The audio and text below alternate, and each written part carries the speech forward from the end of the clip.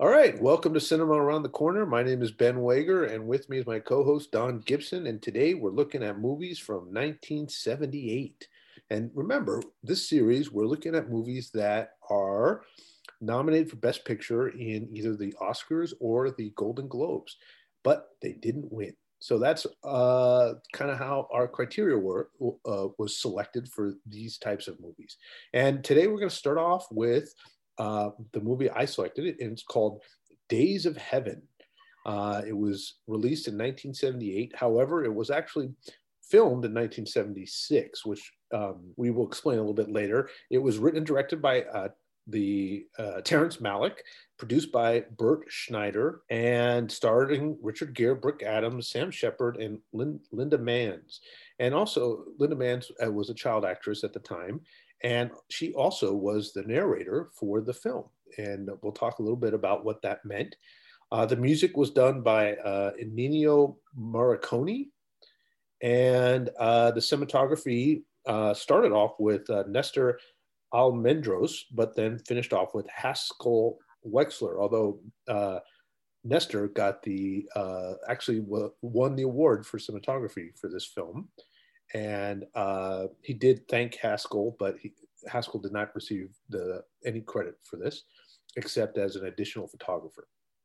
So the movie it's a very powerful, visually speaking. The imagery in this movie is just stunning. It's considered a classic when it comes to talking about imagery in movies, because and you know, in my amateur eye, right away I could tell you that I was very impressed with the imagery in this movie. Some of the shots that I thought were amazing.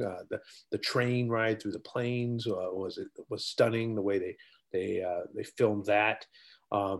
There was some amazing photography on the plains and how they shot the ranch, where much of the film was kind of based off of a rancher in Texas, farmer rancher. And to just tell you a little bit about this movie, it's a period piece set around the early 1900s, where a young man and his young sister and his girlfriend are raised in Chicago, living a very difficult life, and he's working at a steel foundry, I believe, and producing products for steel. And he gets in a dispute with his supervisor, and he ends up beating him and killing him, I guess. And then he has to flee the factory and flee Chicago. And so him and his little sister and his girlfriend, they hop a train, and they end up kind of working as seasonal workers in Texas,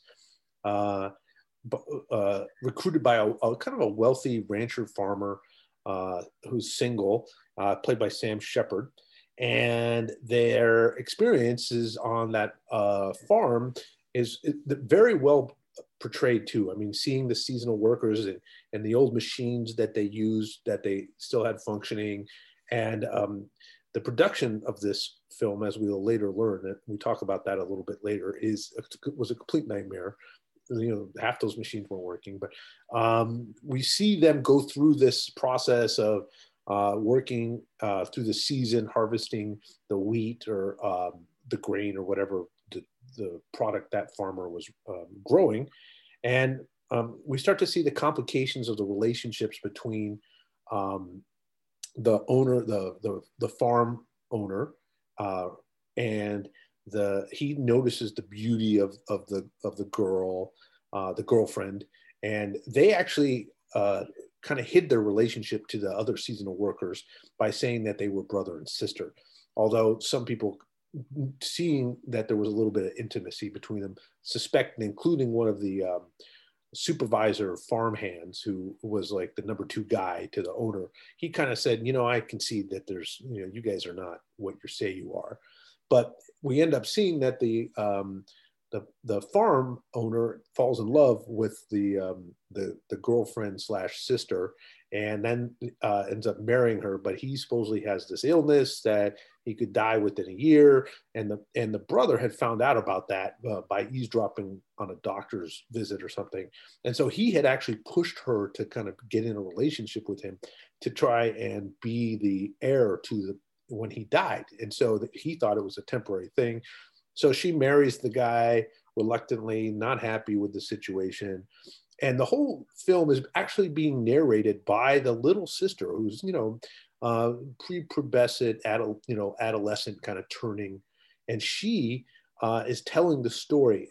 And the interesting thing is Terrence Malick, as a director, the decision to have this little girl narrate it didn't happen until in post-production of the movie. And the way that they decided to do it was to create an authentic sense. They had her watch the movie and then she ad-libbed her narration. And so the effectiveness on this was very good in the authenticity of the way she spoke during the narration. It was very authentic, and I was very impressed with it. And overall, I would say that the movie in itself, because it's it's not a happy ending. It's a kind of a dark ending, which is very unsatisfying. Overall, the movie itself it's definitely a masterpiece, and I can see why people consider it to be a classic movie, because it does stand up even now watching it, 40 years later or whatever. But I will say that the enjoyment that I had of the movie was definitely the technical aspects of it, but I wasn't as impressed with the storyline or the connections in the storyline. But the imagery really, at the moment that you're watching the film, the imagery makes up for it. But you do find that there is a little bit of a lack of depth to the story. And some people argue that, that was intentional based on the adding that narration, because you're seeing it all through the eyes of this 11 or 12-year-old who doesn't really care about these people's relationships. She's just making the observations about the relationship. So, I could see how they could use that as an argument, but overall, the imagery outweighs the depth of the story by quite a bit. And I think, Don, if you want to kind of come in here before we start talking about the production, maybe you could give us a little bit of feedback too on what you felt about the storyline and the imagery. Yeah, I agree with you. I think it's actually pretty weak in terms of a narrative. I'd say even the quality of the girl's voice is a little bit, it's not the most enjoyable sound. She's got an okay voice, but it's kind of gravelly. And oh yeah, she's a strange kid, I thought. Yeah, it's not, I think it's a really odd decision. It certainly doesn't bring people into the story.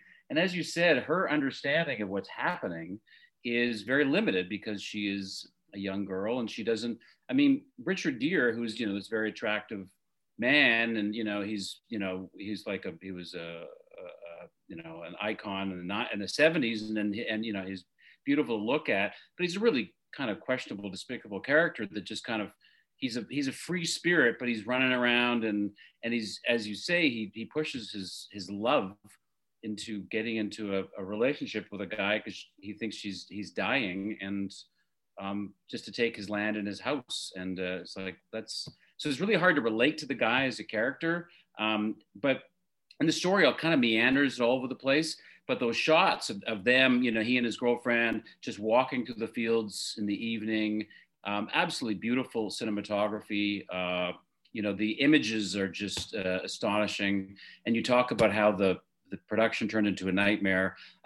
Basically, Malick was telling his DOP, we're only going to shoot from 4:30 to 6. The magic hours. They call it magic hour. Yeah. And the colors are just, the shots, the train crossing and everyone riding the train. It's absolutely beautiful and vivid and astonishing. But basically, he was limiting his crew. Only could really work for about an hour and a half, 2 hours a day. And then that was it. And then the rest of the time, in the prairies, when the sun's high in the sky, it's just it's really visually not very strong. And so a lot of people weren't doing anything. And the budget just went way beyond in terms of time. And that the reason they had to switch cinematographers is the other guy had a commitment. So Wexler had to come in to cover for the guy because he had to go because the thing went, I don't know what it went, several weeks over. Oh, they shot that for over a year. Yeah. And as you said, the production, since they were trying to really use low light, it was kind of a homage to silent movie style productions. And so it really limited, and they didn't plan very well either. So drove the crew nuts. Many crew members quit in frustration or moved on to other commitments. And as you said, it went over budget, $800,000, which, part of the sale to Paramount by Bert Schneider, the producer, was, I want control of this.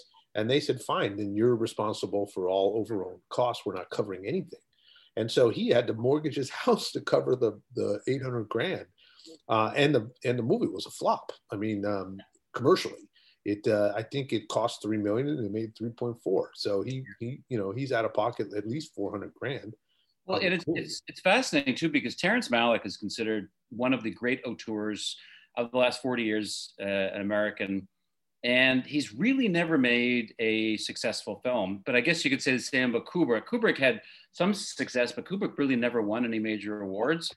Maybe commercially successful. Maybe he was. Commercially successful. Yeah, but I mean, like The Thin Red Line is considered a very powerful movie as well. It's really powerful, but it just did okay. Like that's the same year that Saving Private Ryan came out, and Saving Private Ryan did remarkably well. Everyone, when you say Terrence Malick, actors just want to work for him, and he makes these beautiful poetic films. Badlands he made like 4 or 5 years before Taste of Heaven, and it's this beautiful poetic film, but it didn't do very well. This didn't do very well. Then he took a 20-year break because he was just so burned out from the process, I think.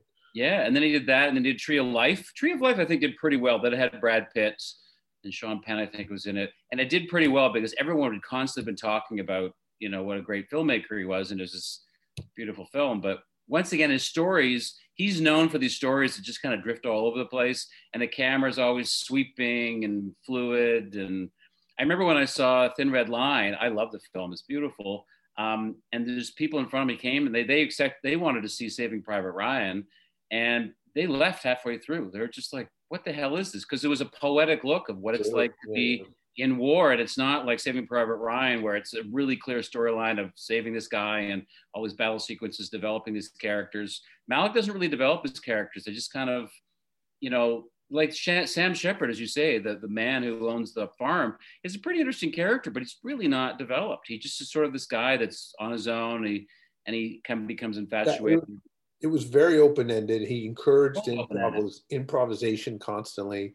Yep. It just was, there wasn't a lot of pre-production development in regards to the direction or the characters. And, and I think maybe that's very connected to his style. Interestingly enough, when they cast this, their first choice was John Travolta, which, he was very much connected to Welcome Back, Kotter. Yep. And the television people wouldn't release him to make the movie. And one of the people who had auditioned with him, who they liked a lot, was Carrie Fisher. And Carrie Fisher was up for the Brooke Adams role as the girlfriend. And they liked her a lot too. But then when Travolta wasn't available and they brought in and cast Richard Gere, she had no chemistry with Richard Gere. And so they kind of moved away from her, and she didn't get the role. And so that, that opened it up for Brooke Adams. Yeah. So it was interesting. It could have been a very different cast with a John Travolta, which I had a hard time, telling you the truth, hard time imagining him in that role. But interestingly, John Travolta got a role as like a sergeant, more than that, like a higher up military figure in Thin Red Line, and he was this sort of guy that was in charge, and he walked around, but it's a very different role than what we're talking about. Yeah. Overall, I enjoyed the movie. I was disappointed with the story, as I mentioned, but I'm happy I saw the movie, and I could see that it had the immense value of the visualization of the imagery, and it's such a powerful movie. But the story is just very blah. It made me think about how I haven't seen Thin Red Line since it came out, so it made me kind of think maybe I'll give that a shot as well. So we'll have to see. And so they were very creative in those shots. And the one shot that lots of people talk about is the fields are infested with locusts. There's a big locust swarm that comes in, and then they try to burn the fields to get rid of the locusts, and the fire gets out of control. But it was really interesting how they shot that scene, because they didn't have locusts, and so they dropped peanuts from helicopters. Yeah, the peanut shells, and then they filmed it backwards. Peanut shells, right? Because they go much slower.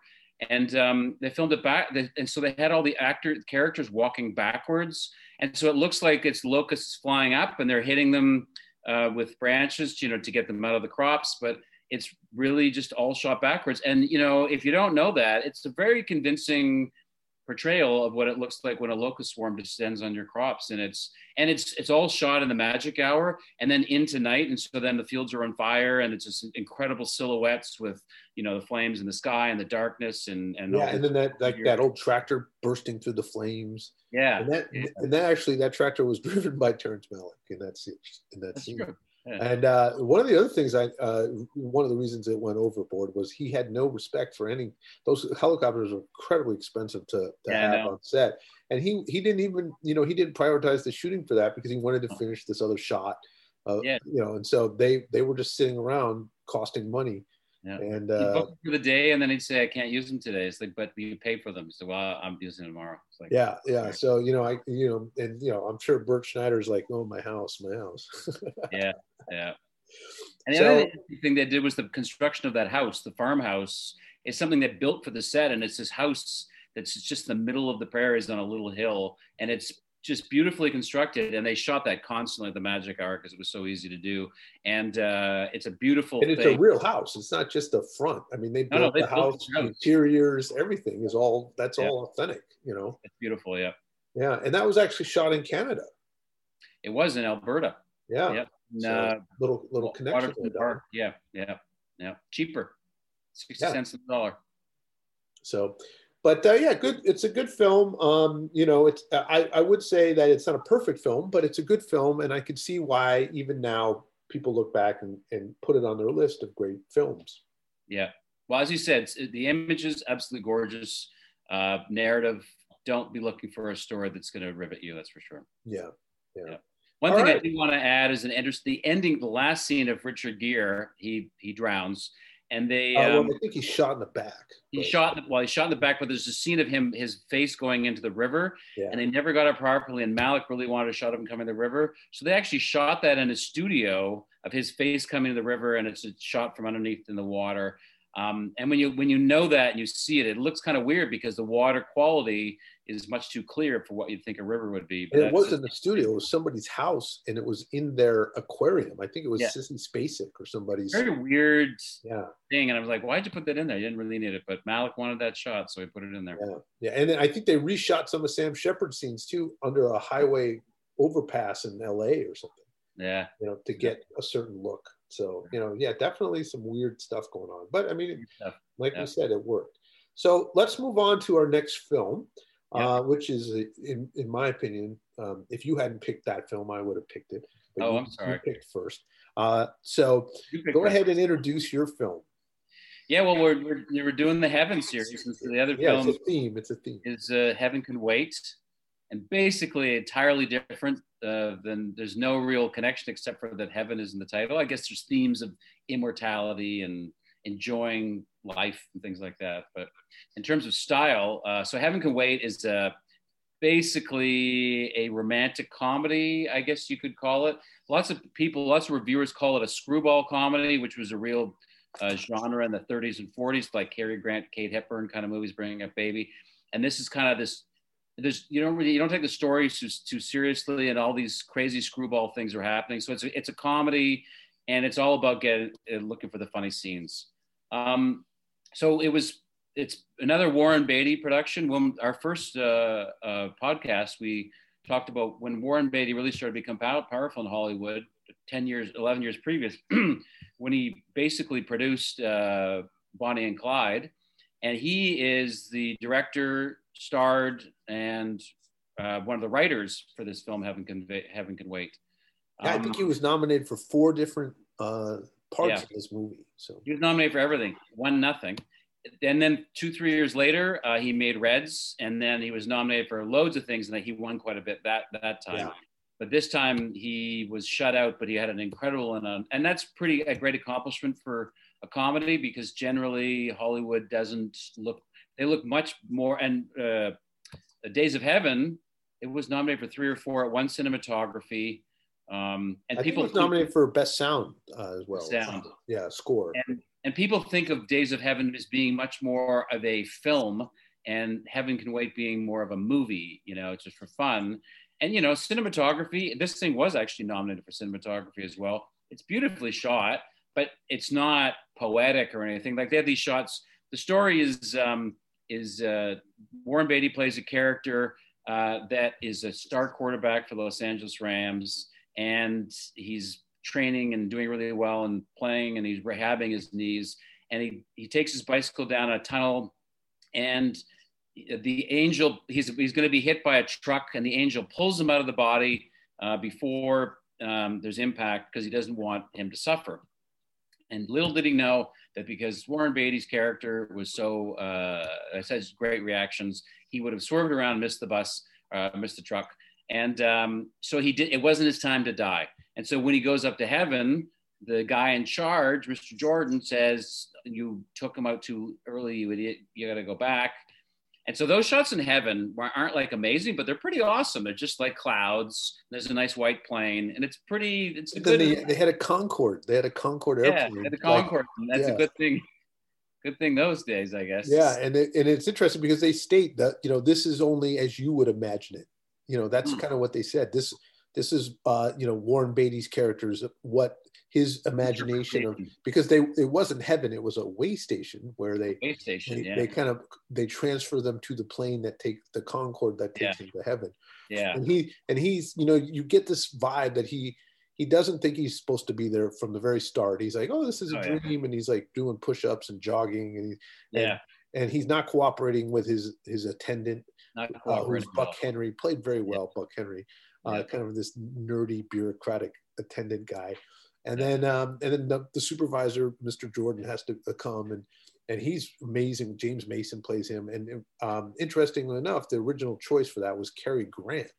And it was a big push to get him out of retirement, including, I think, Diane Cannon was married to him, and they tried to get her to convince him to come out. And he was like, no, I'm not interested. But I thought James Mason was phenomenal in that role. You raise all these people, Diane Cannon, James Mason, Buck Henry, and then Charles Grodin.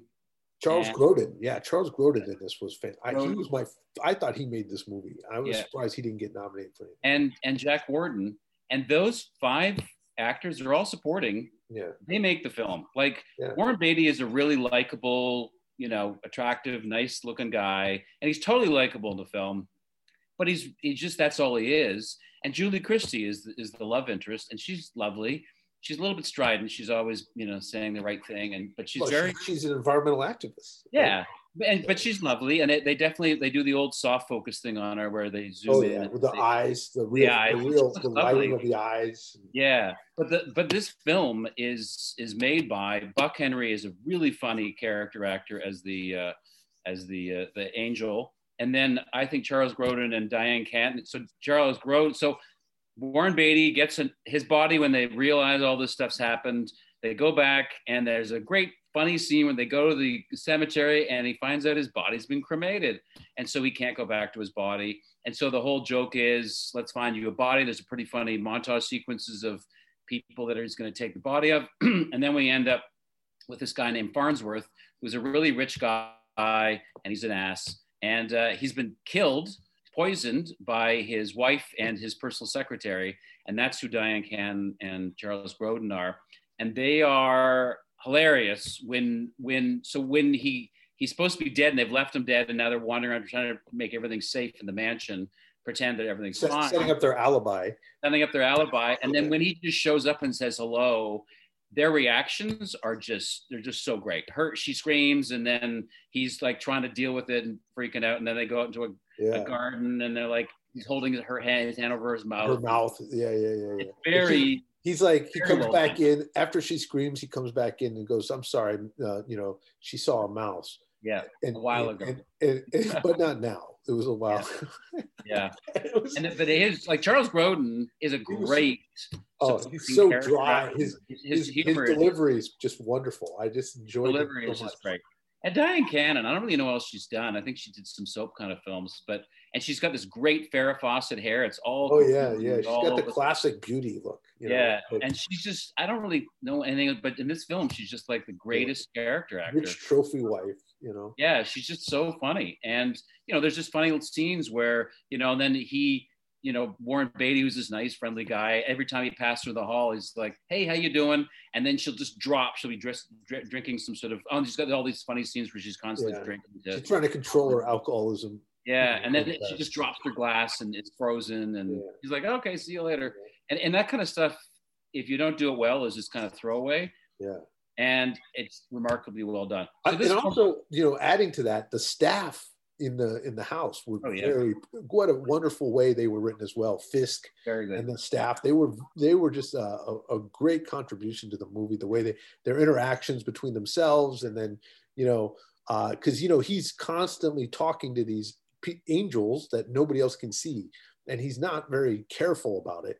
And so he's, let's go into this closet, and then the servants are like just trying to go with the flow, and he's talking to them. He's talking in a closet by himself in the stairway, and they're like, should we bring him some hot chocolate? Should I put 2 cups for the person that he's talking he thinks he's talking to? And there's all these little parts that the servants are dealing with, how insane he seems, and it's just done very well. It's just, and I thought that really added to the enjoyment of the plot lines that were happening with him as the rich guy, Yeah, and also the scene with Jack Warden when Jack Warden is his old sort of trainer coach with the Rams. From the Rams, yeah. Yeah, and so then Warren Beatty, as this new rich guy, convinces him to come visit him. He doesn't know why, and then he explains to him, actually, I'm your old friend, that I didn't die, I'm in this body.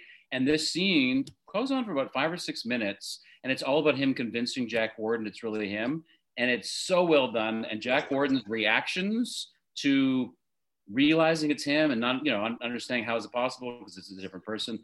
Jack Warden is just, his delivery and his reaction shots. And then Warren Beatty leaves to get him a drink because he's kind of freaking out. And so then he starts talking to Mr. Jordan, the head angel. And of course, he's no longer there.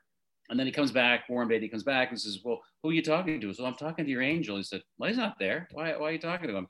And just his reaction shots, because this stuff, if you don't do it well, can totally fall flat. And these scenes are so well done. Yeah, it was the kind of thing where, even though I've seen this movie a couple of times, you still get that little tingle feeling, when he's like, oh, he believes that it's him, it's like this, that whole thing. It just really gives you that sense. I just enjoyed that, when you have that feeling of, oh man, that's, like he gets it, and it was done so well that you still even get that little tingly sense of joy, So this film is actually a remake of a 1941 film called Here Comes Mr. Jordan, and I'd never seen it. So for the podcast, I watched it, and it's a perfectly good film. It's got Claude Rains in it, and he's one of the characters from Casablanca.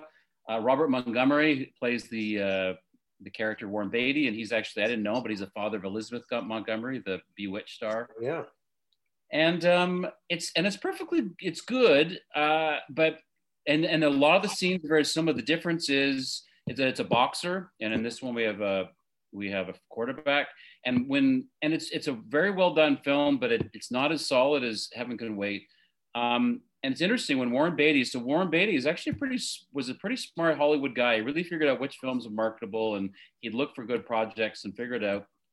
And when he originally conceived of this, he wanted Muhammad Ali to be the main character. But Muhammad Ali, this is in the 77, 78, and he was fighting.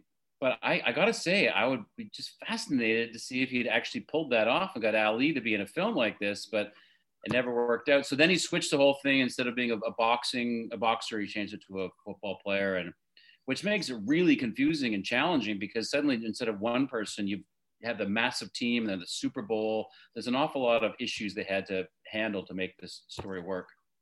Yeah, but it was enjoyable. The story, the football players, they're smashing him down to the ground, going, "Oh, terribly sorry, Mr. Farnsworth." And a lot of those were former Rams. They were retired. Rams. They were former football players, and Deacon Jones was this Hall of Fame guy that played, and they had great fun. It's like, we'll use football players, and you can beat up Warren Beatty. Yeah, and I think that they had the game was the Rams Steelers.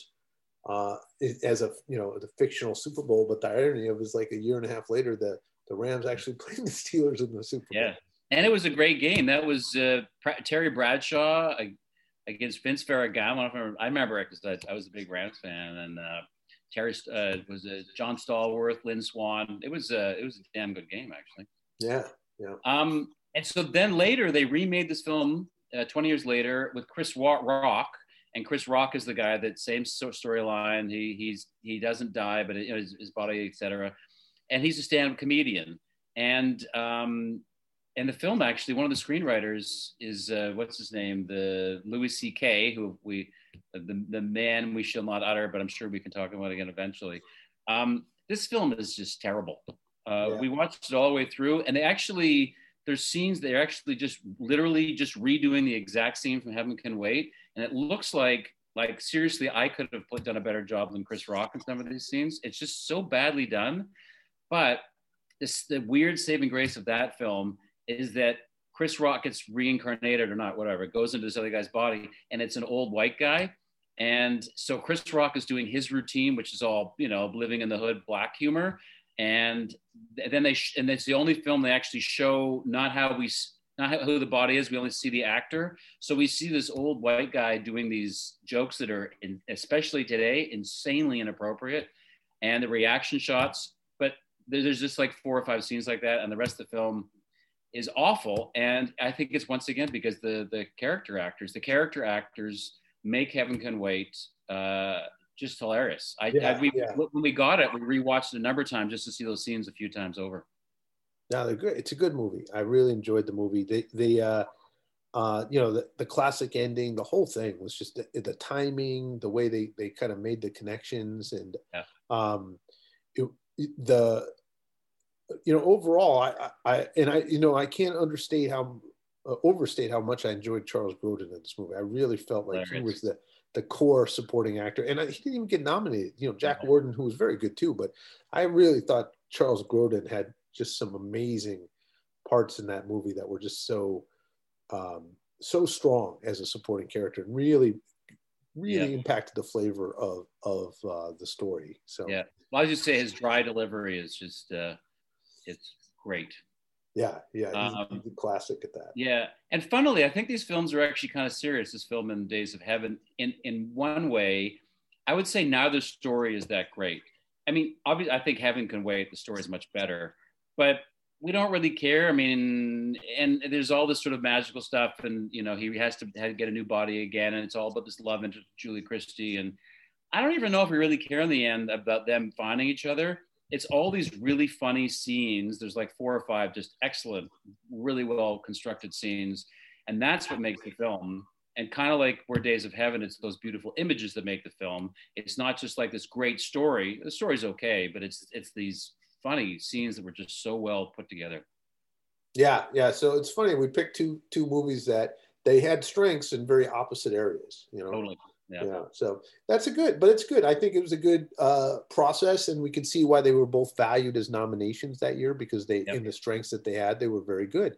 And so, it does show that, a film doesn't have to have the whole package to be looked at that level. And and I think as we go through this process, we're probably going to see that more and more. I agree.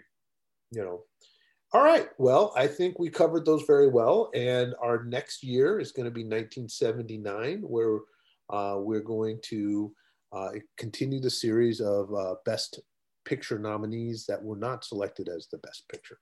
So with that note, I will let us move on, and wish everybody a enjoyable rest of their new year, 2021. And we'll see you next time on Cinema Around the Corner.